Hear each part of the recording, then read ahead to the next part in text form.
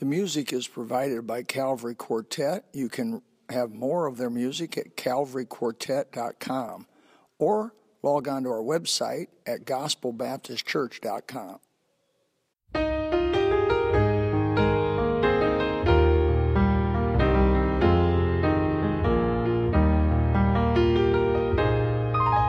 I can still recall the day when Jesus saved my soul, when His blessed Holy Spirit came and took control. I trusted in His precious blood, my sin to atone, and I started singing, heaven's my home, heaven's my home, and I'm going there to lay down.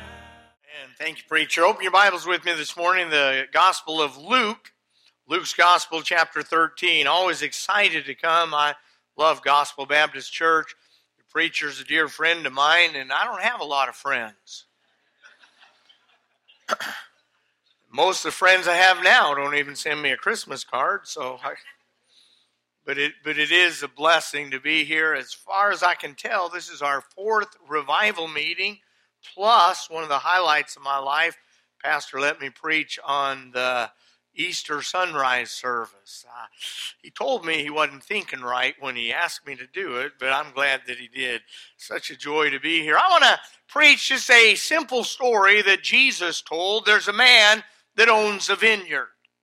And in his vineyard, he has a fig tree, and one day he feels like he'd probably like to eat some fresh figs. And so he goes to the tree, and there are no figs on it.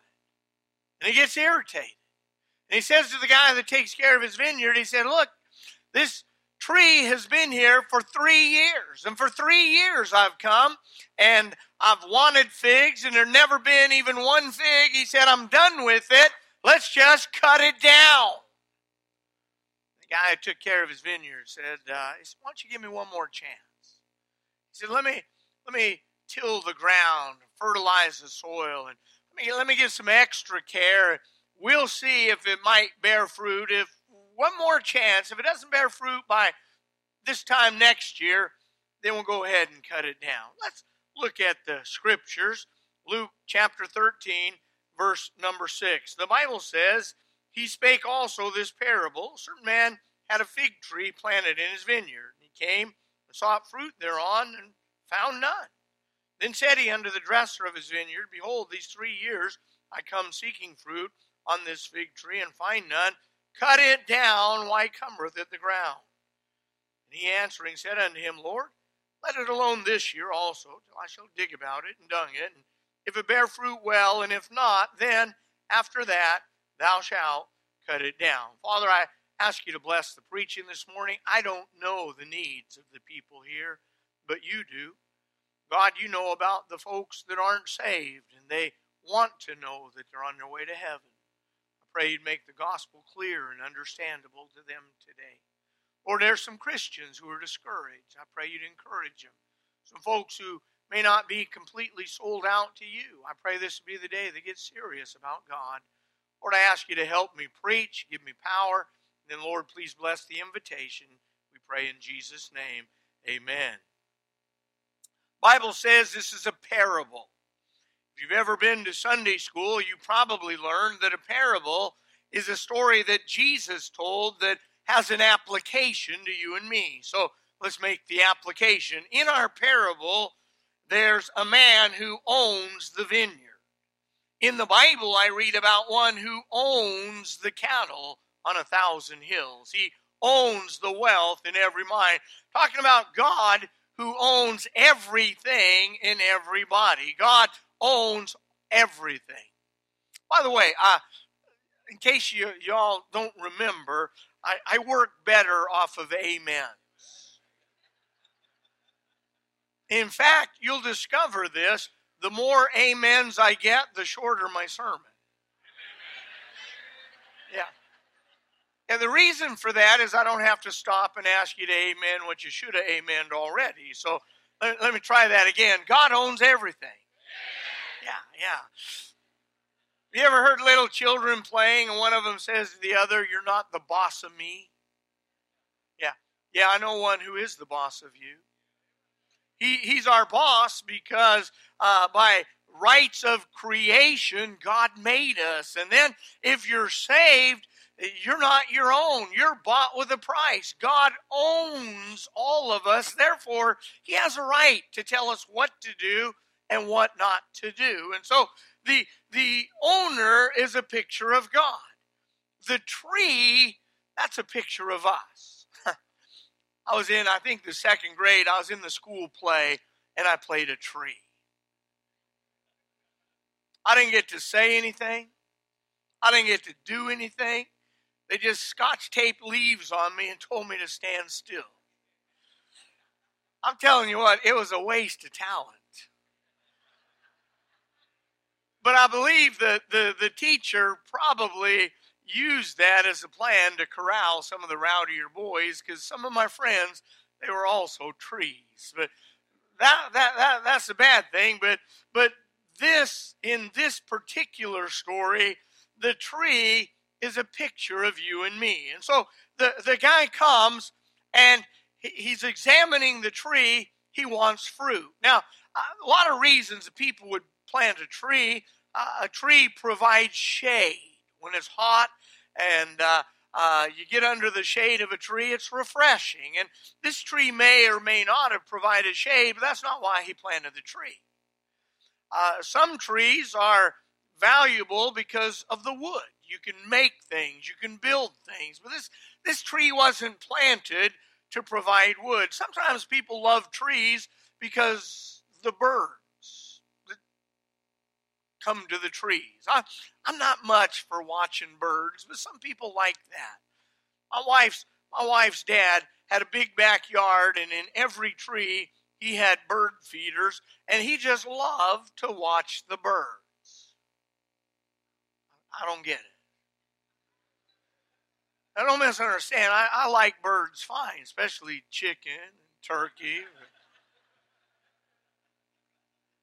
But in spite of all these trees, evidently he didn't have enough bird feeders, because he put one on the ground. It was on a pole, big round thing on the top, looked like a giant hubcap, and he'd fill that with bird seed, and the birds would come. But I learned something about people that love birds. They hate squirrels.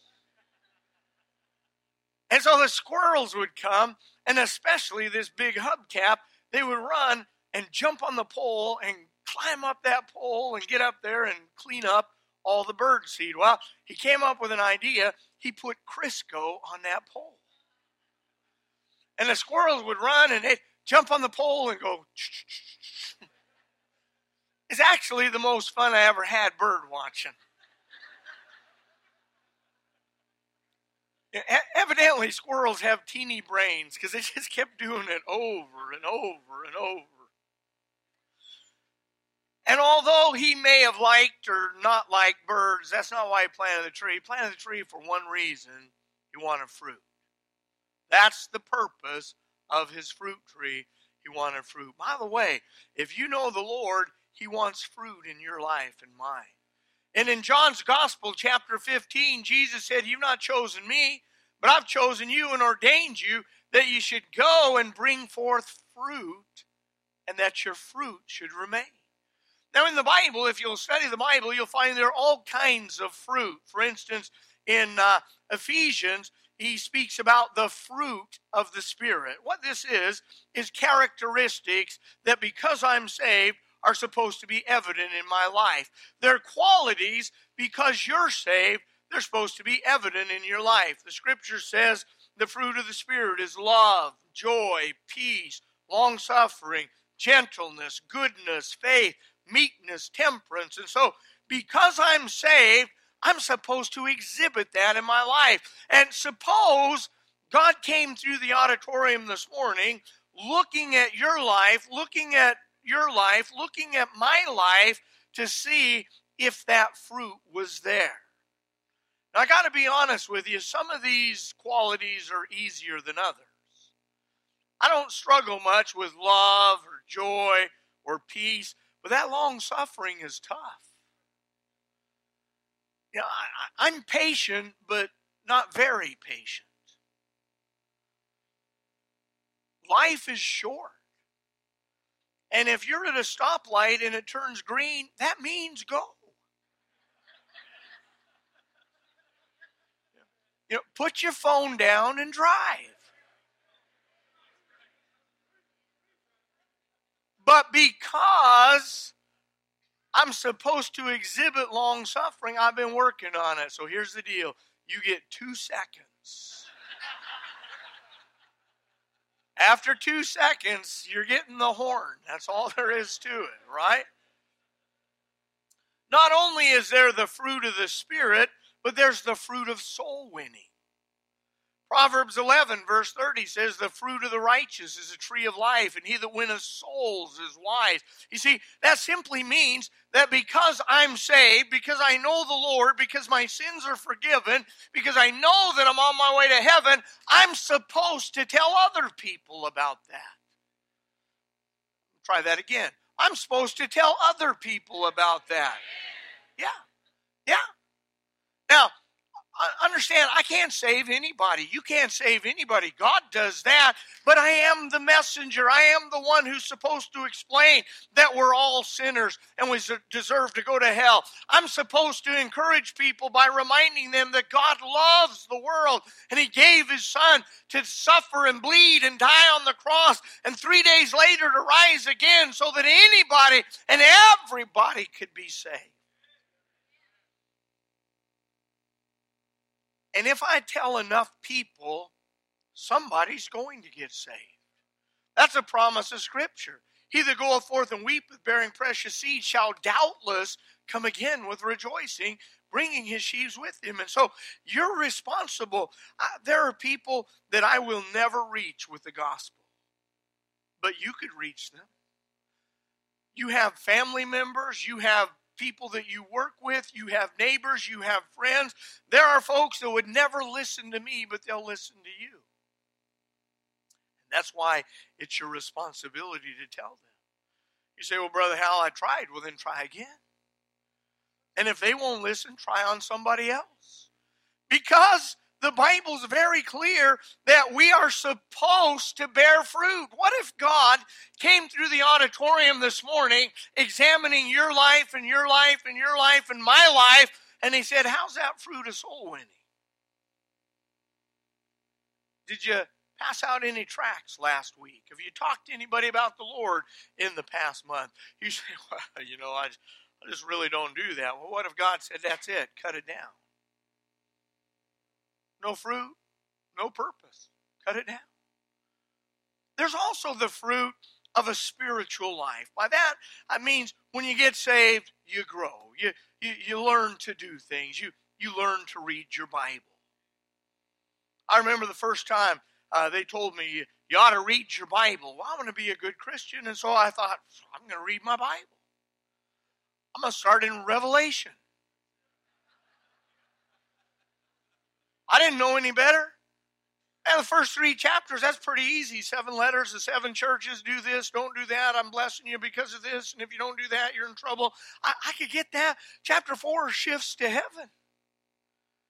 And you read about 4 and 20 elders and beasts with eyes and wings and heads and horns and crowns. And I'm looking at this going, ooh, mercy. I better start at the beginning. So I went back to Genesis. Genesis is stories. I'm a story guy. I could do that. I mean, you got Adam and Eve and Cain and Abel and Noah and Abraham offering Isaac. You got Joseph. I love the story of Joseph. His brother sold him. I have 2 little brothers. I thought, what a great idea. And so I'm reading through Genesis, and I thought, wow, no wonder people love the Bible. This is great. And I get to Exodus, and you got Moses before Pharaoh and all the plagues, and wow, this is fabulous. This is great. The blood and the frogs and the lice and the flies. And then you get to about chapter 20, and Moses goes up on the mountain, and God gives him the law, specifically the dimensions of the tabernacle. And I'm reading about cubits, knops, and hangings, and ram skins dyed red. And I thought, whew, hope this lightens up by the time I get to Levi Tychus.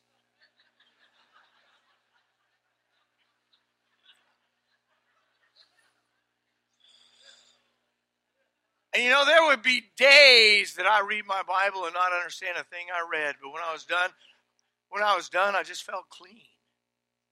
It's the Word of God. But now we've been saved for a while. We understand we're supposed to read our Bible every day. Let me try that again.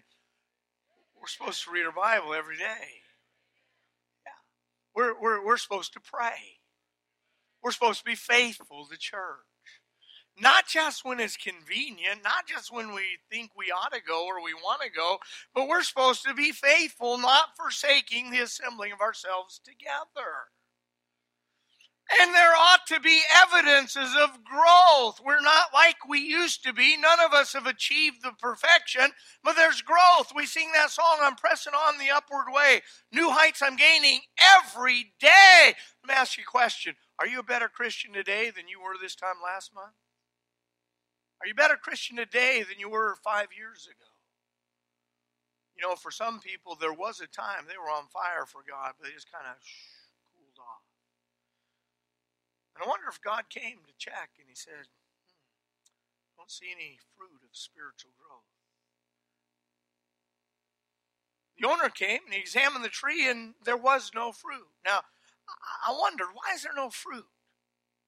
I came up with a couple of reasons. Maybe when the guy was planting, he went to the tree store and he thought he was getting a fig tree, but instead it was a fake fig tree. Looked like a fig tree. Could have been a fig tree. He thought it was a fig tree. He brought it home. He planted it. And there's no fruit. Well, you're not going to get fruit if it's not a fig tree. I don't know if that could have happened, but I do know this. There are some people who act like Christians, who look like Christians, who talk like Christians, and they've never been saved. Now, don't misunderstand. I'm not trying to talk you out of your salvation. I'm against people that do that. But I am convinced there are people you're not saved and you know it. I was in a revival meeting in Oklahoma. At the invitation, a fellow came forward, talked to the pastor. They went into the back room. Afterwards, pastor came out and he said, that guy got saved. And I said, praise the Lord. He said, he's one of my deacons. And I thought, well, that's interesting. So I talked to the guy. I said, hey, I got a question for you. Did you just not have assurance and you needed to get assurance? What's your story? He said, Brother Hal, I knew I wasn't saved. He said, I grew up in this church. Before I was ever in school, my mom and dad brought me to this church. When I was a teenager, we had a meeting, and several of my friends went forward, and I went with them because they went forward, and we all prayed a prayer, but I knew I didn't mean it. I knew I was just doing it because they did it. He said the next week, everybody got baptized. I got baptized because they all got baptized. He said, but I began to feel bad. He said, you know, I knew I wasn't saved, but now I told everybody I was, and I pretended like it when I got baptized. He said, we had a great youth department, so I loved coming to church. I had a great pastor. I loved the guy. So I stayed in church as a teenager, fell in love with a girl in the youth department. We got married. He said, I'd been married about a year, and pastor asked me to teach a Sunday school class. And I thought, oh, great. I'm not even saved, but I couldn't tell the pastor. He thought, I've been in Sunday school all these years. I guess I could probably fake it, and he faked it. Said a couple years ago, pastor asked me to pray about being a deacon, and I really wanted to tell him that I wasn't saved. He said, but I was so ashamed that I'd been lying all these years that I just accepted it, and I became a deacon. And he said, and this morning while you were preaching, I decided I'm done faking it. I've got to get saved. I told that story a couple weeks later. I was preaching in Oregon. Young man in the church. He'd graduated from Bible college, working with the teenagers. He'd grown up on the mission field. After the service, he told the pastor, he said, that story he told, that's my story. He said, I've never been saved. I've just been faking it all these years. I got to get saved. Had I not experienced those stories, I would have wondered if that really happened. But I'm convinced there are people that are not saved, and you know it. No wonder there's no fruit. Possibly it really was a fig tree, but it's just really slow in maturing. I know I'm not a treeologist, but I would assume some trees bear lots of fruit and some not much. But after a while, you would expect a fruit tree to bear fruit. And so that's why the guy said, give me one more chance. Give me one more year. Maybe when we lived in Missouri, nobody waters in Missouri because you get so much rain. Your grass stays green, your weeds grow quickly. But several years ago, we had a drought. No rain at all. It's over 100 degrees. And I pulled in, we'd been gone for probably a couple of months. It's July, pulled in, and it is over 100 degrees. And in front of my house, I had several ornamental bushes in front of the porch, and they had all died. And I said, yes. Because every time we came home, Karen, we have a rule. She takes care of the inside, I take care of the outside. So she made me pull weeds and trim the bushes. But now these babies are dead. I'm excited. I said, yes. She said, don't get real excited. We're getting new bushes. So I went to the bush store and got 10 bushes. You know, you could buy a car for what you spend for 10 bushes.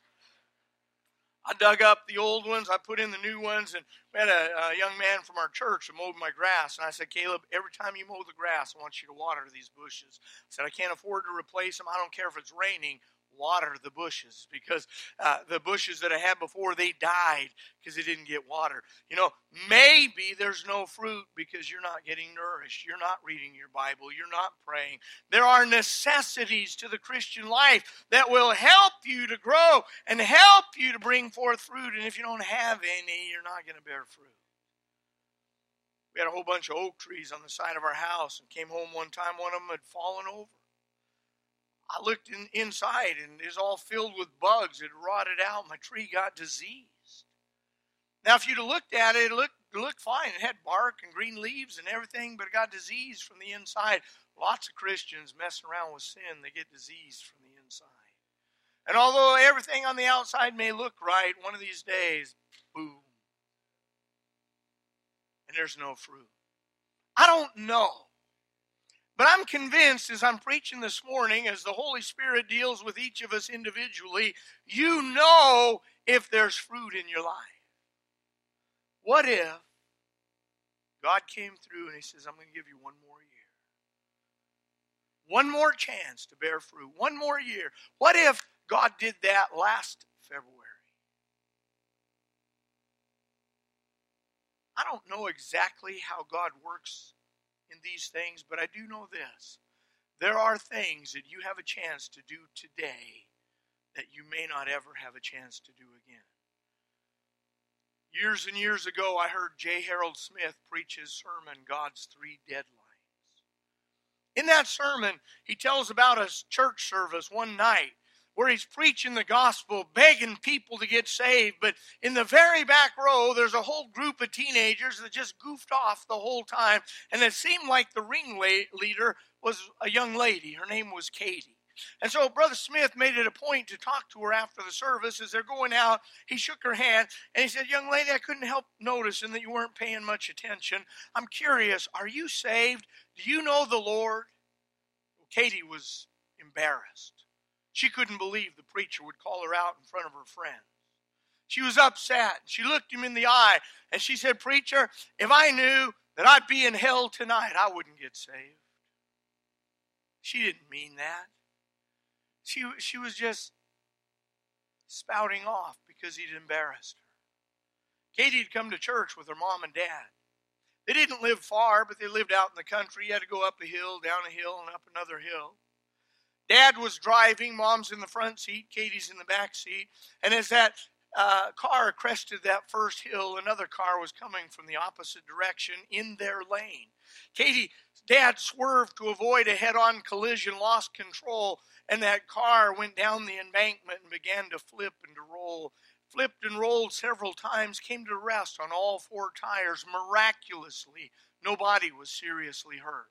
Mom and Dad got out, but the roof had caved in and Katie's trapped in the back seat. Dad said, Katie, you okay? She said, Daddy, I'm fine, but I'm scared. Get me out. He said, I can't. The roof's caved in. He said, they'll be here soon with tools and they'll cut the roof away and we'll get you out. But are you okay? She said, Daddy, I'm fine, but get me out. I'm scared. By now, the car that had caused them to run off the road had stopped, and several young men came running back to see if anyone was hurt, if they could help. One of the young men had a cigarette and he threw it on the ground. He didn't know that when that car had flipped and rolled, the gas tank had ruptured, and he had no idea that where he threw his cigarette was right into a pool of that gasoline that caught fire. And that fire raced up to the car, the gas tank exploded, and now the car is in flames. Katie's trapped in the back seat. She began to scream, help me, get me out! Bystanders said that you could hear her screams for more than a quarter of a mile. Her very last words were these. She said, help me, I'm going to hell. I don't know if when she said, if I knew I'd be in hell tonight, I wouldn't get saved. I don't know if maybe God said, that's it. That's it. Cut it down. I don't know that, but I do know this. What Katie could have done that night, she will never, ever be able to do again. Little girls rode on our Sunday school bus. Both of them got saved. By the way, that's a good spot for an amen. Whenever children get saved, that's a big deal. Let me try that again. A couple little girls got saved.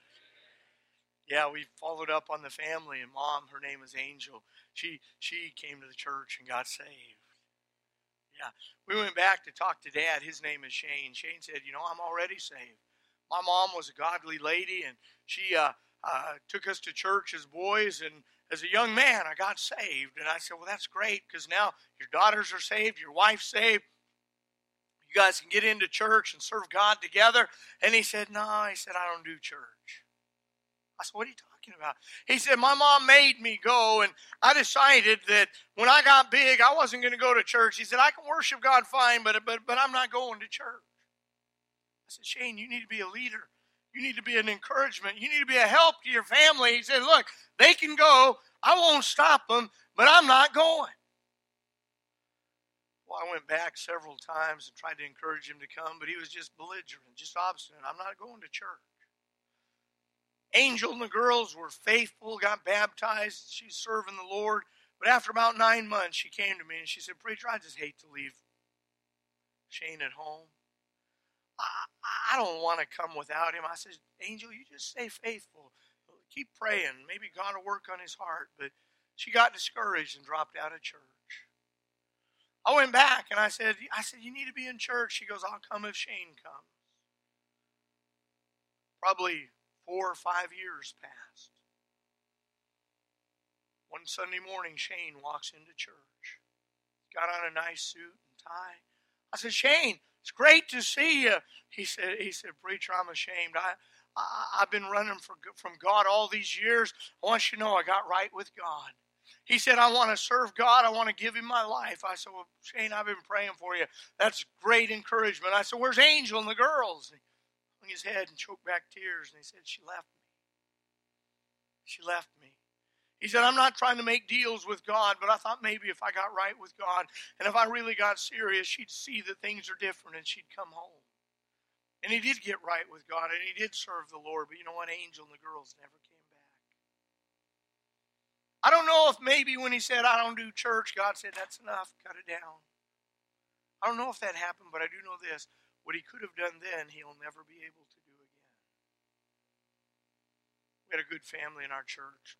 Dad, Mom, a couple of teenage girls. Great family. You'd love these people, preacher. But they had a little cabin up at Lake of the Ozarks. That's a recreation area near us.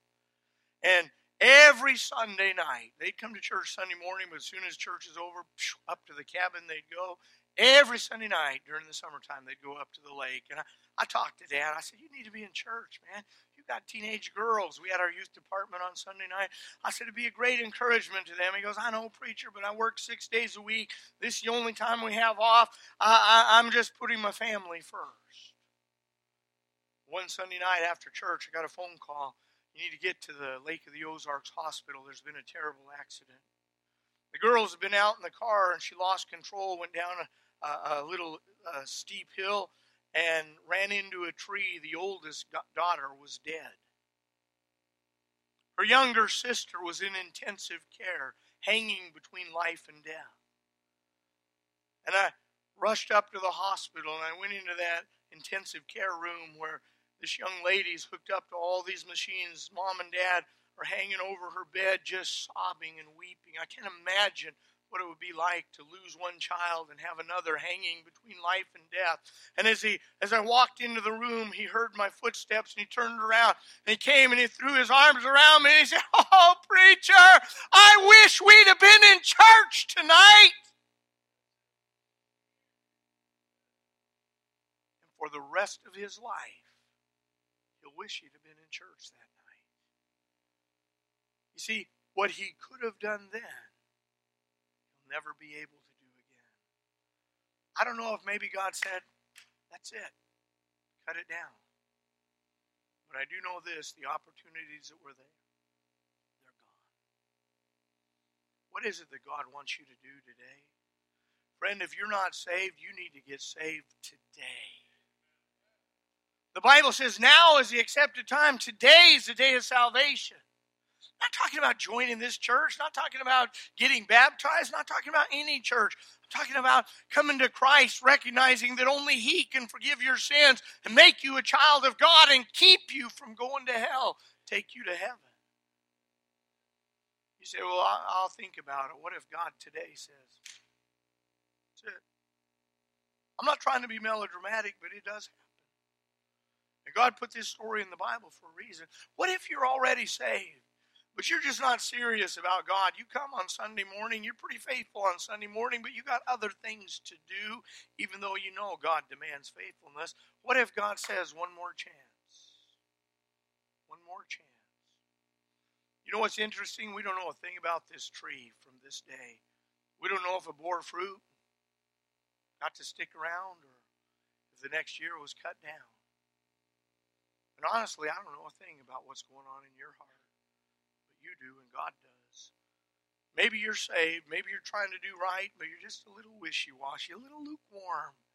Isn't it about time to get serious about God? You got one more chance. I would take advantage of it. Let's bow our heads.